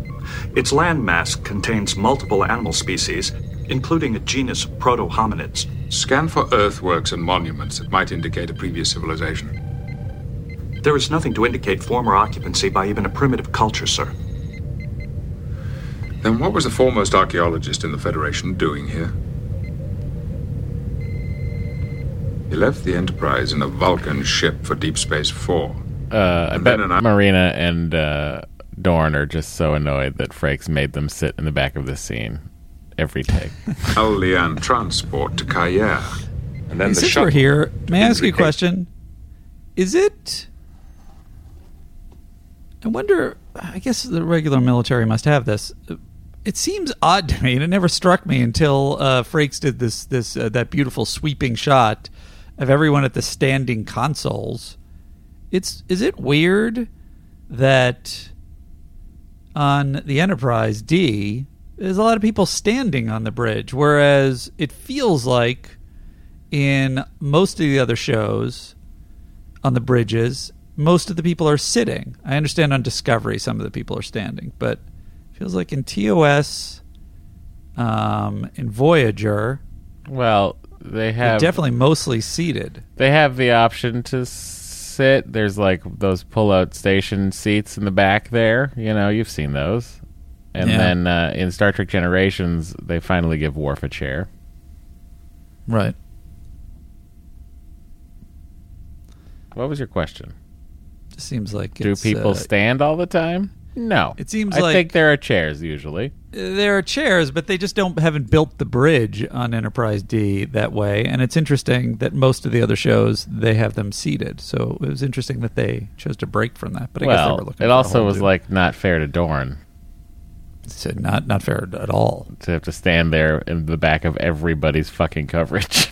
Mr. Data, what do we know about Indri 8? In the makeup, no less. He was there 4 was first hours earlier identified than by everybody Federation else. Vessels nearly 60 years ago. The 8th planet is L-class. It is covered with deciduous vegetation, unexplored, with no apparent evidence of civilizations, either past or present. The planet possesses no animal life whatsoever. I want to say that on October 25th, 2017, 2 weeks shy of his 103rd birthday, Lloyd attended Game 2 of the 2017 World Series in Los Angeles. Number 1, we will proceed to Indri 8. With all due respect, sir, we've already run into one dead end. Indri 8 doesn't seem much more promising. And we're late for the conference on Italia 7. I'm aware of the Federation's timetable, Number 1. Professor Galen visited here a few days ago, and he was on his way to Indri 8 when he was killed. There is some connection between these two planets. I'm going to find it. Aye, sir. To find it. Ensign, lay in a course for Indri 8, warp 7. Do You think you heard me? Great. Door's closed. Guys, we got to talk about this Picard guy right now. We should be going to the conference. I think another alien's taking him over. Where are we in the show? We passed... We're everywhere and nowhere all at the same time. I went back, I went forward. That's the problem with me. Oh, okay. In 1750, Riker... He goes, standard orbit ensign. Even that. He seems like he's barking at everybody in this episode. Well, that's because he's angry.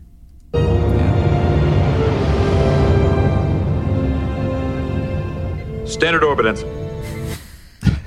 Real mean. And we passed it. We don't have to go back to it. But I love his... I love Picard's scenes with Beverly. I think they're really nice and quiet and resonant. I've been loving those scenes with them in general lately. I had a father. But he was like a father who understood me. Oh, I guess we did watch some of this. And he had his own children, but they didn't follow in his footsteps, so I was like the son who understood him. And yet you turned your back on him.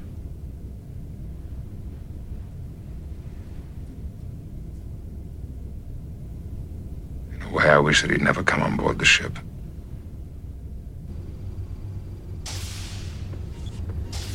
There you go. Nice. Good morning. Professor so long to collect them, but why? Whoops. On screen, Mr. Worf. Some sort of plasma reaction is consuming the lower atmosphere. Can we stop it? No, sir. The reaction is global. All life on the planet is being destroyed, sir.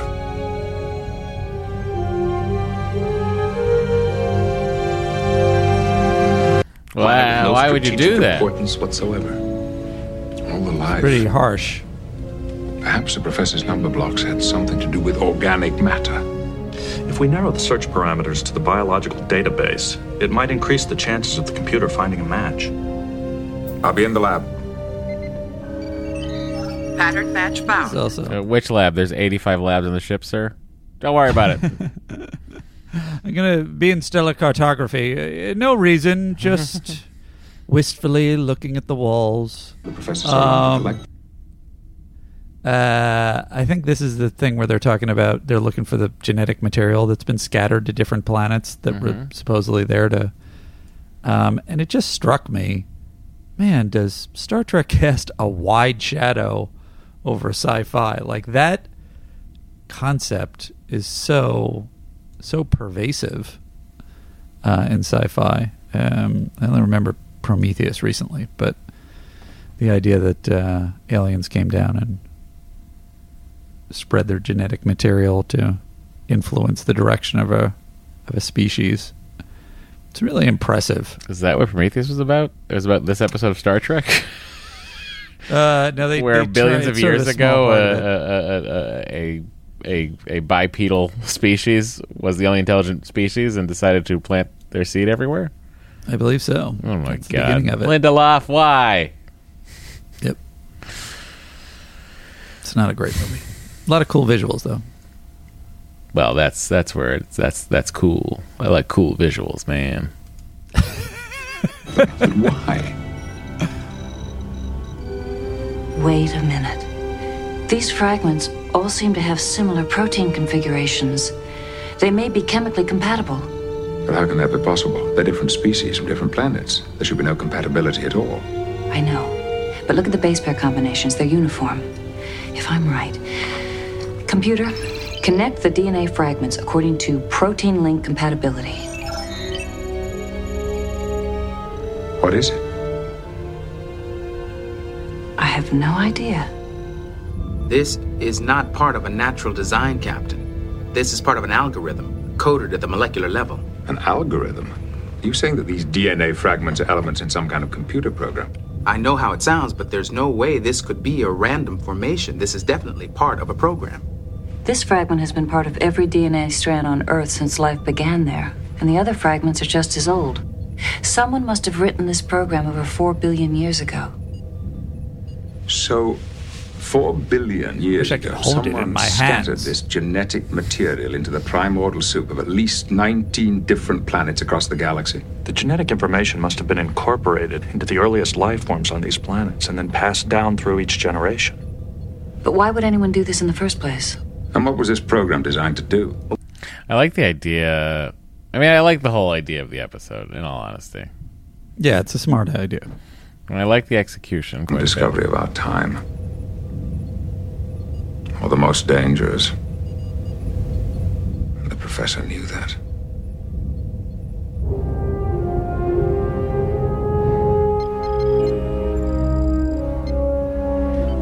They all came up negative. Well, I have been through every page of the professor's published works, looking for some clue as to where to go next. So far, nothing. Maybe we've been at this too long. Why don't we get some sleep and start again tomorrow morning? I was in the neighborhood. When I asked the professor why he went all the way to Curl, he said, I was in the neighborhood. Doing what? Collecting DNA samples.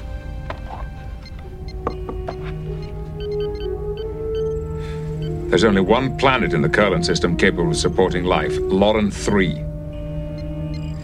No, there is no Lauren 3 sample from the data downloaded from the professor's shuttle. If he did have one, it must have been taken by the Iridians when they attacked. Mr. Data, set a course for Lauren 3, maximum warp. Aye, sir. I love the zipping off to different things. It feels like when I would play the Star Trek video game and you would just like have to jet off to... It's like a fetch quest. But with Star Trek. Who's in this sector? I suppose not. But my admittedly hasty estimate shows 1 Federation starship and 2 Cardassian war vessels. Perhaps I have miscounted. Not at all. But we are on a purely scientific mission. You have no reason to interfere with us. And you have nothing to lose by delaying a purely scientific mission for a few days. I invite you to withdraw. Captain, Klingon attack cruiser decloaking up the starboard bow. She's kind of got him What's that? cold there. She kind of got him cold. He's like coming on strong, and then she's like, you know, we have more ships than you do. And then he's like, no, I was being friendly. And he backs off, and then she's got him cold, and it's only the Klingon appearing that screws it all up for. No, she could take the Enterprise could take those 2 ships. Oh, really? Yeah. No, well then I guess it's an empty threat on her part. Pretty much. This is the Klingon vessel Matar. What are you doing here? Captain's log supplemental. It seems that we have not 1, but 2 competitors in our attempt to complete Professor Galen's puzzle. I have prevailed upon the Cardassian and Klingon captains to meet with me. I believe we all know why we're here. If we can admit that, then we can move forward. We were merely scouting the planet for possible colonization. Ah, a ridiculous story. What were you doing here, then? Scientific research. Ha! Look, if we try to deceive one This another, guy I love. we'll get nowhere. You do? I think we all... I thought you were going to be like, the... this is not a good Klingon. I thought you were going to say that. That's so funny. I feel like this is one of the best comedic Klingon and side character performances that I've seen. This guy made me laugh out loud several times. In an intentional way, not in a way where I was laughing at him. Galen's research. And about the computer program composed of DNA fragments.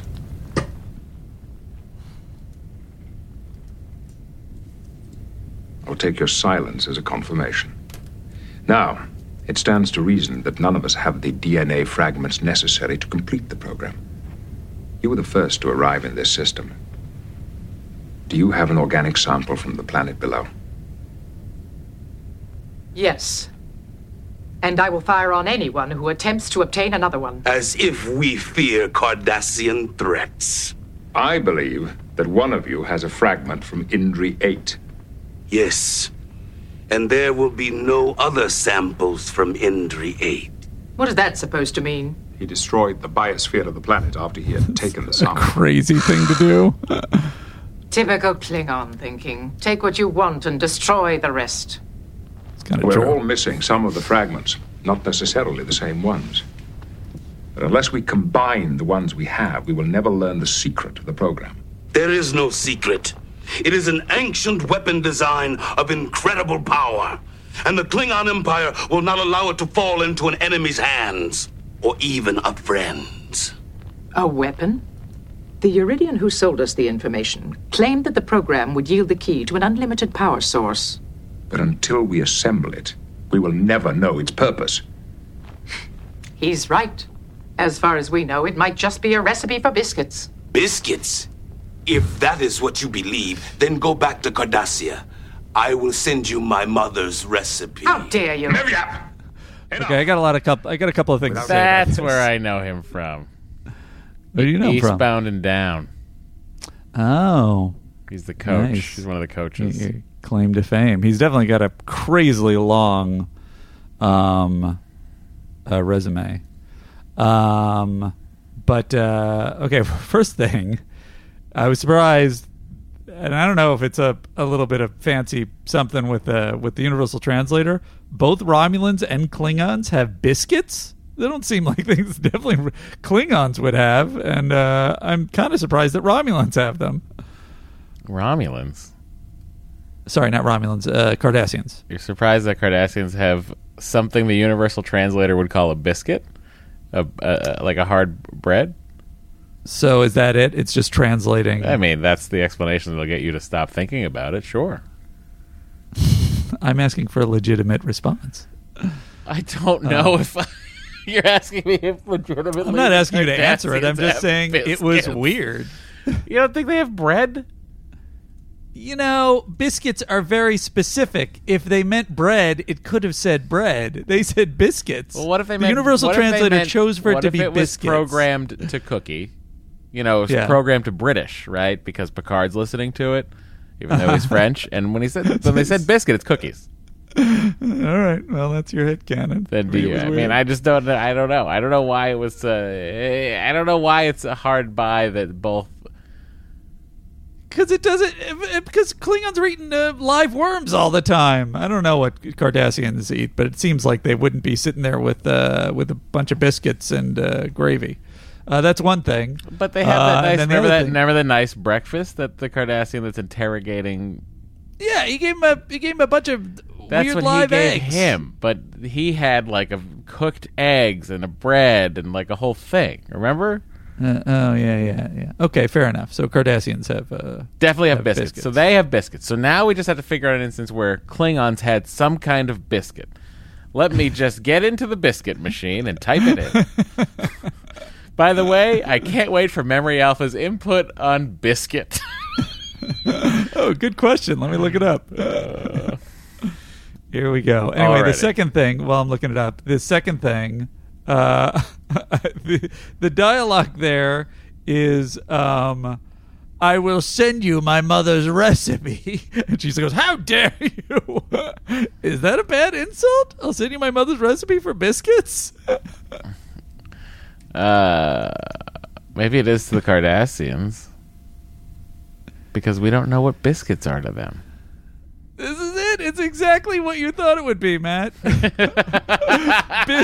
A biscuit was a type of pastry. When attempting to decipher the ancient humanoid's computer program in 2369, Gullo Set sarcastically speculated it could just be a recipe for biscuits. Oh my Prompting God. New Duck to reply equally sarcastically that if she really believed that, she should return to Cardassia and he would send her his mother's recipe. Oh my gosh. Memory Alpha. Anyway, Memory Alpha just seems like built to like shut up people like us. It's so amazing. Without cooperation, we will get nowhere. What do you propose? If you each bring your samples on board the Enterprise, I will combine them with ours. And then we will all observe the results simultaneously, giving no one the advantage. And if we refuse? Then this endeavor dies here, in this room.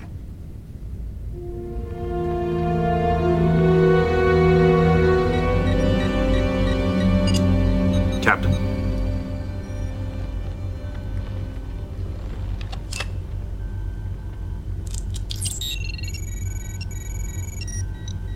Excellent.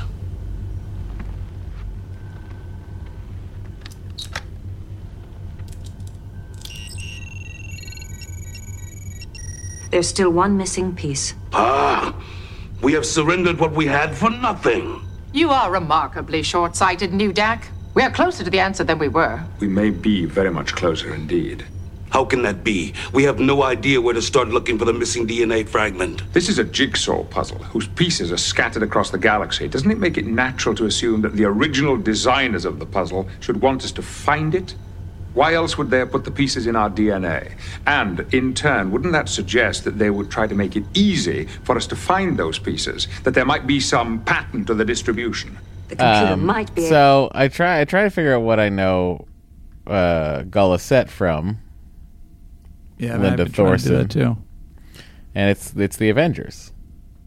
Not the British Avengers. She replaced Diana Rigg. Did you watch a lot of that? Oh, that's why. Okay, because I was like, what? She was just in some episodes of The Avengers, but if she replaced Diana Rigg, then I would know her from that. I accidentally stopped sharing my screen. Because I quit. I closed the window, Andy. Yeah. Like a real dum-dum. This is how you end up with syncing problems, even after it's solved. Doctor, program the computer to analyze the distribution of the pieces that we have, correcting for changes in star configurations over 4 billion years, then extrapolate for the missing piece. That's going to take several hours to set up and to process. Excuse me. If you wish, you can stay on board while we wait. I intend to.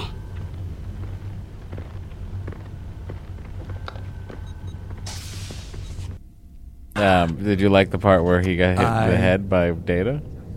I love this scene. Wow. Cha. Wait. Data beats him immediately. And then he just goes back to his pad. There's a headbutt and it doesn't work. This is a great comedic performance and a well-written scene. Is a polyalloy designed to withstand extreme stress. My skull is composed of cortinide and uranium.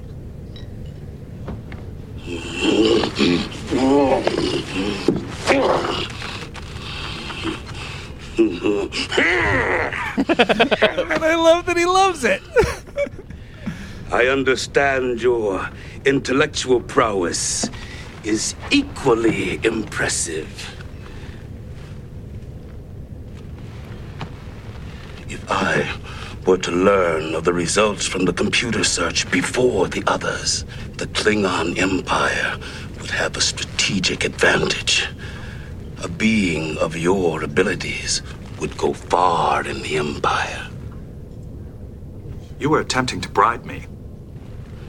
Not at all. You suggested a plan that would work to your advantage, one that I would be capable of executing. You then implied a reward. Clearly you were... Commander, never mind.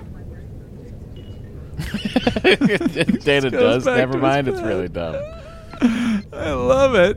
That is a great scene. And it has nothing to do with the plot. Just delightful. The hell? Computer, run a level 3 diagnostic on the primary defensive systems. What Cardassians are trying to fuck with you. Thank you. That was the diagnostic. They're volley. Let's make it look good. Ensign, release the inertial dampers. Aye, sir.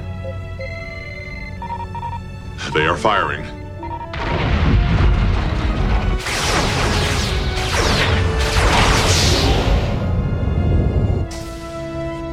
Report, number one. The power boost of the structural integrity field protected the nacelles. We used the inertial dampers to simulate complete shield failure. It is fortunate that your engineer discovered Gull Set's attempt to tamper with your defensive systems. Bata, status. Minor damage to starboard nacelle. We will be operational in less than 1 hour. What? You incompetent Topa! You were supposed to be prepared! The Cardassian vessels have set a course for Ramazad. What did happen on the Klingon ship? He told them exact. They were supposed to do exactly the same thing the Enterprise did, and they were just like, they didn't do it. They didn't do it as well. I got you. That Ramazad is the wrong planet. Captain, you're very welcome to join us. I will go with you. Ensign, set in a course for the Vildoran system, warp 9. Aye, sir. Engage. I don't know if I assume he's not a recurring character. I mean, he should have been. This guy's the best. I think he's been an actor in many other things in Star Trek. What do you think when they get down there and the Romulans show up? Dishonorable Topa! Perhaps we could exchange insults some other time. I'm rather busy now. Well, it was quite a chase, wasn't it? Some might call it the chase. We intercepted several communications. We followed clues. My ship was watching. And I guess we all learned some lessons. But so is the tapestry of our lives. The Kalen shuttle was attacked. And you have been shadowing us ever since. And now the reward. Step clear, please. I shall destroy the entire rock face and every trace of DNA with it. You will go back to Romulus empty-handed. Your superiors will be quite pleased. Perhaps we could come to a compromise. Look at the background Romulans in this scene. It's really like the left, the Romulan on the right and the Romulan on the left. Yeah. Not so much the Romulan in the back. Romulan left and right looked like they just got a call to do background work and had no fucking clue what a Romulan was or what Star Trek was. Where do you think the performance and is they're on? they're just like, okay, so we stand here with our guns? What do you think they should have been doing here? No, it's just their facial look. It's their look. To me, they don't look like Romulans. Every trace of DNA with it. You will go back to Romulus empty-handed. Your superiors will be quite pleased. A lot of Perhaps we could smearing come to enough. a compromise. You give us the gene code and the Romulans. The seabed. Yeah, I don't know what it is, but this doesn't work for me. Maybe only partially fossilized. It could still contain organic material. Which would still contain the DNA. I know that. Why are you saying that to me? You can be eliminated by a disruptor. For the audience. What audience? How can I be sure you won't kill me if I acquiesce? I've given you my word. Etched in stone, no doubt. No deals. There will be no deals as long as I am still alive. Do not press me, Klingon. I don't care whether you live or die. If you fire, others will also. Many will die. This whole thing, They're just talking it through. I have a feeling that that's dialogue that you weren't really supposed to hear because it's so silly. Yeah, 1,000%. Program has been activated. But if he shoots us, then they will have to shoot first. I mean, the whole thing won't work. If one of us perhaps fires a split second before the other, they will have the upper hand. Yes, but if one of us beams out and then beams back in very quickly on the other side. What if one of us beamed into the rock face? It's a bad idea. We will die together, brother. Tashkota. It's modifying the diode emitter to project something.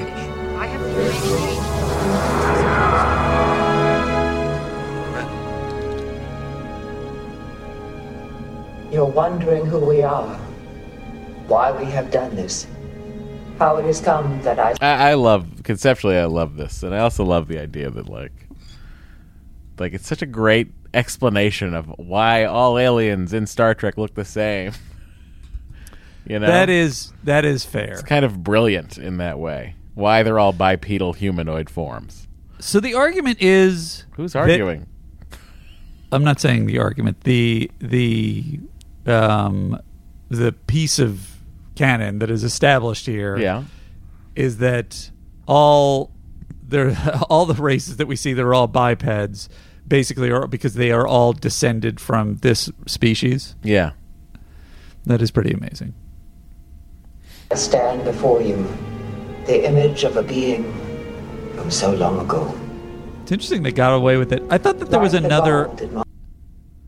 was another explanation pre-TNG for why they were all bipeds. I don't remember it. If there was. My planet, before all others in this part of the galaxy. We left our world explored the stars, and found none like ourselves. Our civilization thrived for ages.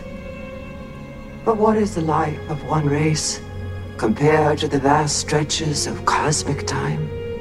We knew that one day we would be gone, that nothing of us would survive. So we left you. Our scientists seeded the primordial oceans of many worlds where life was in its infancy. The seed codes directed your evolution toward a physical form resembling ours. This body you see before you, which is of course shaped as yours is shaped, for you are the end result. The seed codes also contain this message, which was scattered in fragments on many different worlds. It was our hope that you would have to come together in fellowship and companionship to hear this message. And if you can see and hear me, our hope has been fulfilled. You are a monument, not to our greatness, but to our existence. That was our wish, that you too would know life and would keep alive our memory. There is something of us in each of you, and so something of you in each other. Remember us. That's all? If she were not dead, I would kill her. The very I notion love that a Cardassian could have anything in common with a Klingon, it turns my stomach. Guard to Enterprise. Standing by, sir. Captain's log, stardate 46735.2. Our You frequency gotta was love high that, wa- Matt. That fucking the long Star Trekky emotional speech. So much time is given to it. Oh, I and love the first it. I thing did that's said at the absolutely end of it is the guy going, "That's all." It's just, it got a huge laugh out of me. That was fucking brilliant. That was like your inner monologue. It was. I think in retrospect, I think I have more respect for the fact that they established such a huge, canon thing, and also that it is so Roddenberry-esque and has a great message. But I definitely was thinking they were chasing around and everybody thought it was going to be this thing of great power, and I know that's the point. But I love that the Klingon was just like, "Oh man, you know how much time I spent on this for a message of peace? Fuck this."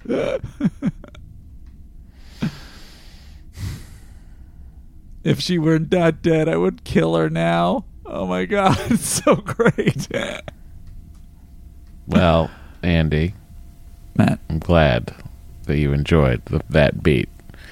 I really enjoyed the speech, obviously, and I enjoyed this moment with Picard and the Romulan. In command ship.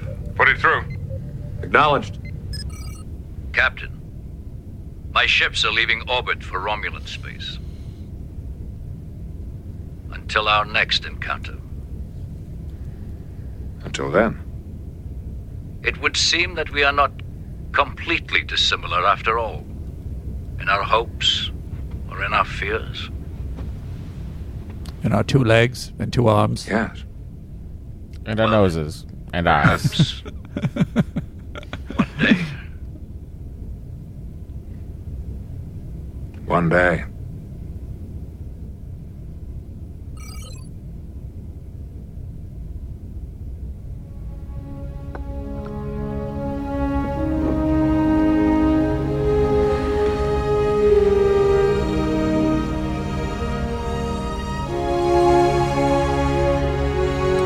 What if he took that?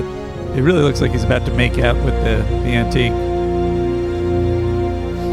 One of the many selves in the Kurlan Neskar. Oh, here's another Andy's theory. You don't have to play the theme for it. Picard's going to make out with the relic. Certainly, the way that he's fondling that thing, is he an anticophile? Is that the reason he's a virgin? He only is. Well, I mean, messed he's around into with archaeology. Yeah, he seems like he's a little bit more than that in this episode. You mean it in the defile way? Yes. Gross. No wonder I didn't play the theme. Oh, boy. It was just a joke theory. There's one other thing before we get to the end business.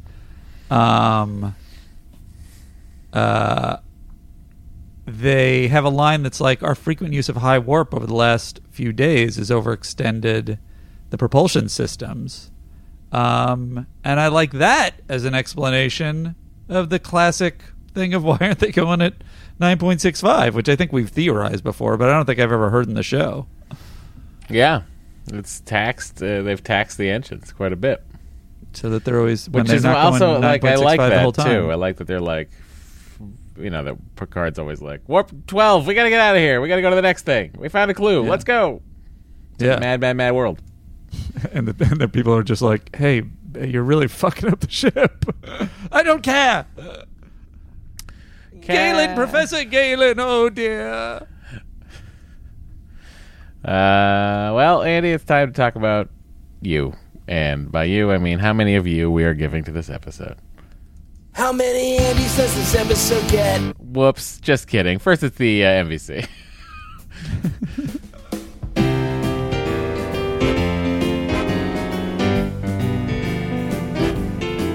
Well, it's the MVC, yeah, the MVC. Only Matt and Andy know who it's gonna be. Will it be Data, Riker, Troy, or Dr. Crusher? If you don't like who they pick, just remember that this podcast is free.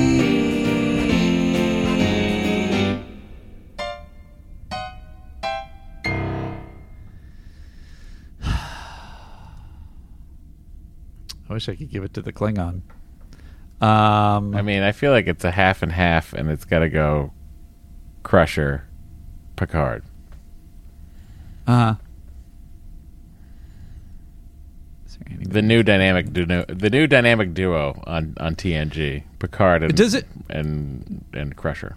Doesn't Geordi figure out who's the one, or is it Data? Who figures out the way to trick the... Doesn't matter. They wouldn't have to figure that out if they didn't figure out that it was DNA. Mm-hmm. No, that's not they'd be clueless. Yeah. Just like Alicia Silverstone. Mm-hmm. Okay, fair enough. I'll give it to... In Le Chase. I'll give it to Picard. You can give it to Beverly. Okay, or but that's not what I said. I'm giving it to half and half. I'm splitting it myself. Then you can give it to whomever and make them earn more. Uh-huh. I'm going to give it to Beverly entirely because Beverly, I feel like, did more in this episode. Wow. You just tried to give it to Geordi and now you're giving it to Beverly. Yep. You're out of control. There you go. Beverly Crusher, 1.5 votes, and Picard with 0.5 vote. Ladies and gentlemen, it's time to figure out how many Andys this gets. How many Andys does this episode get? I started lower, and as we went through it, I realized there were a lot of things I enjoyed. I would say it definitely was pulled up at least 0.5 point. Yeah, I mean, I can see, I can absolutely see where you're coming from regarding it not being like the most exciting thing and not being the most plot movie thing. But I like the larger implications for the Star Trek world, and I like seeing Picard like this, and I like Crusher and Picard like Scooby-Dooing, and I love the Enterprise going back and forth all over the galaxy trying to solve this mystery. I loved Galen's performance. I loved Patrick Stewart's performance. I enjoy this episode quite a bit. I watch it quite a bit, too. So I'm going to give it an 8.5. An 8.5. Reasonable. Your points are reasonable. I like how I like this, the adjustment of canon. I like seeing Picard getting all excited. Love the scenes with Beverly. I like the scene at the beginning. I like that we've had a rash of episodes recently with Deanna doing some legitimate Deanna stuff with Picard. And boy, do I love that Klingon character. And I also... I would say that I started lower because I kind of the while I like the concept of it's the different species are sort of fighting and chasing, and it's like a big chase to get the thing. somehow this episode just seems to lack momentum for me. Ironically, since they're zipping around the universe, I'm just kind of not invested. And then the stakes at the end, I kind of, in initial viewing, I kind of was with the Klingon, which is why I think I found the Klingon's reaction so fucking perfect. But on the other hand, I've always thought they should have explored it more. And that might have been the thing. They might have thrown it in, and then you don't really feel the ramifications of it.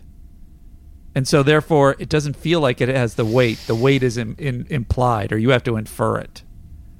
Yeah, I think you do. You have to infer it through the characters, because there's people who will look at it and think of it like the Klingon does, and think of it like the Romulan does, and think of it like Picard does, and I really like it. I think that it is a big. I wish it had been like a two-parter, and they'd have more time to explore that founding race. Yeah, that would have been nice. Although I don't know if this would have had the meat for a two-parter. Maybe you just fill out the first part with Data having dreams, and then the second part is all this. Slam! Oh, I got him. Dream slam. I had a cool thought or a question, but I don't remember what it is. A Cole Porter question? What? I had a Cole Porter question. All right. See what I can do. I had another question, but I don't recall. What? Oh, the Romulan. May I ask you, did you think it's like you can't have the Klingon give that speech to Picard at the end, because the Klingons and the humans have already sort of patched up a lot of their differences. And the Cardassians, I guess it feels like they're kind of new enemies. Yeah, so, I think I thought the Romulans were a great choice. But would a Romulan really have watched that and said that thing to Picard at the end? It felt like a little bit of a stretch. Well, knowing what you know, that there are Romulans, like, for instance, that Romulan scientist from Voyager. Remember that episode we watched? Yeah, that's true. I guess we've seen some their evidence species is much like humanity. It's wide and sweeping. Yeah. Okay. All right. You sold it to me. I give it a 7. There we go. With a 7. It's time to watch the trailer for Frame of Mind, Andy. I can bring it up over here, and we can watch it at the same time. This is amazing. This is a whole new world. A whole new world. A brave new world. To watch YouTube. Strange new worlds. I've already forgotten how to do it, and here it is. All right, we're going to watch the trailer to Frame of Mind, which is an episode, if I remember correctly, I didn't like because it scared me. Warning, Riker falls victim to an unknown hysteria. Who are you? And the crew fears he's suffering from a mental breakdown. The mind can manufacture all kinds of things. But are they all in the grips of a powerful delusion? None of it's real. You're still with us on the Enterprise. Or is Riker slipping into a terrifying madness? Let me out of here! Next time on Star Trek: The Next Generation. I don't remember. We gave away a little bit too much about the episode. I don't remember the shattering at all. I don't remember that in the episode. I mean, this is an episode I've probably seen once or twice. So, I guess I'll look forward to watching it with all of you. Interesting. Thank you for being interesting. Thank you for being interesting. Andy, don't forget. Having an interesting reaction. Deanna. That's it. Deanna. And I'm Devanani Rao. And I'm God. And I'm the deputy. And I'm just an old man. And I'm out of touch. And I'm not daydreaming either. All right. I've had fun. I hope you did too. We'll see you next week, guys. Das engage. Follow Star Trek The Next Conversation on social media. You can find them on Instagram and Twitter at Star Trek TNC. On Facebook, search for Star Trek TNC and join the Face Group. Send comments, questions, prime correctives, and anything else to sttncpod@gmail.com. And if you'd like to leave a voicemail, call 816-TREK-TNC. That's 816-873-5862. For callers outside of the United States, use country code +1. And don't worry, no one answers the phone, it's only for messages. If you've got something to mail to Matt or Andy, send it to Andrew Secunda, P.O. Box 46898, Los Angeles, California 90046. And please send an email to let them know that something is coming. Finally, to support the podcast and get even more content, visit patreon.com/Star Trek TNC. Be a lieutenant for only $5 per month, or join the President's Circle for $17.01 per month.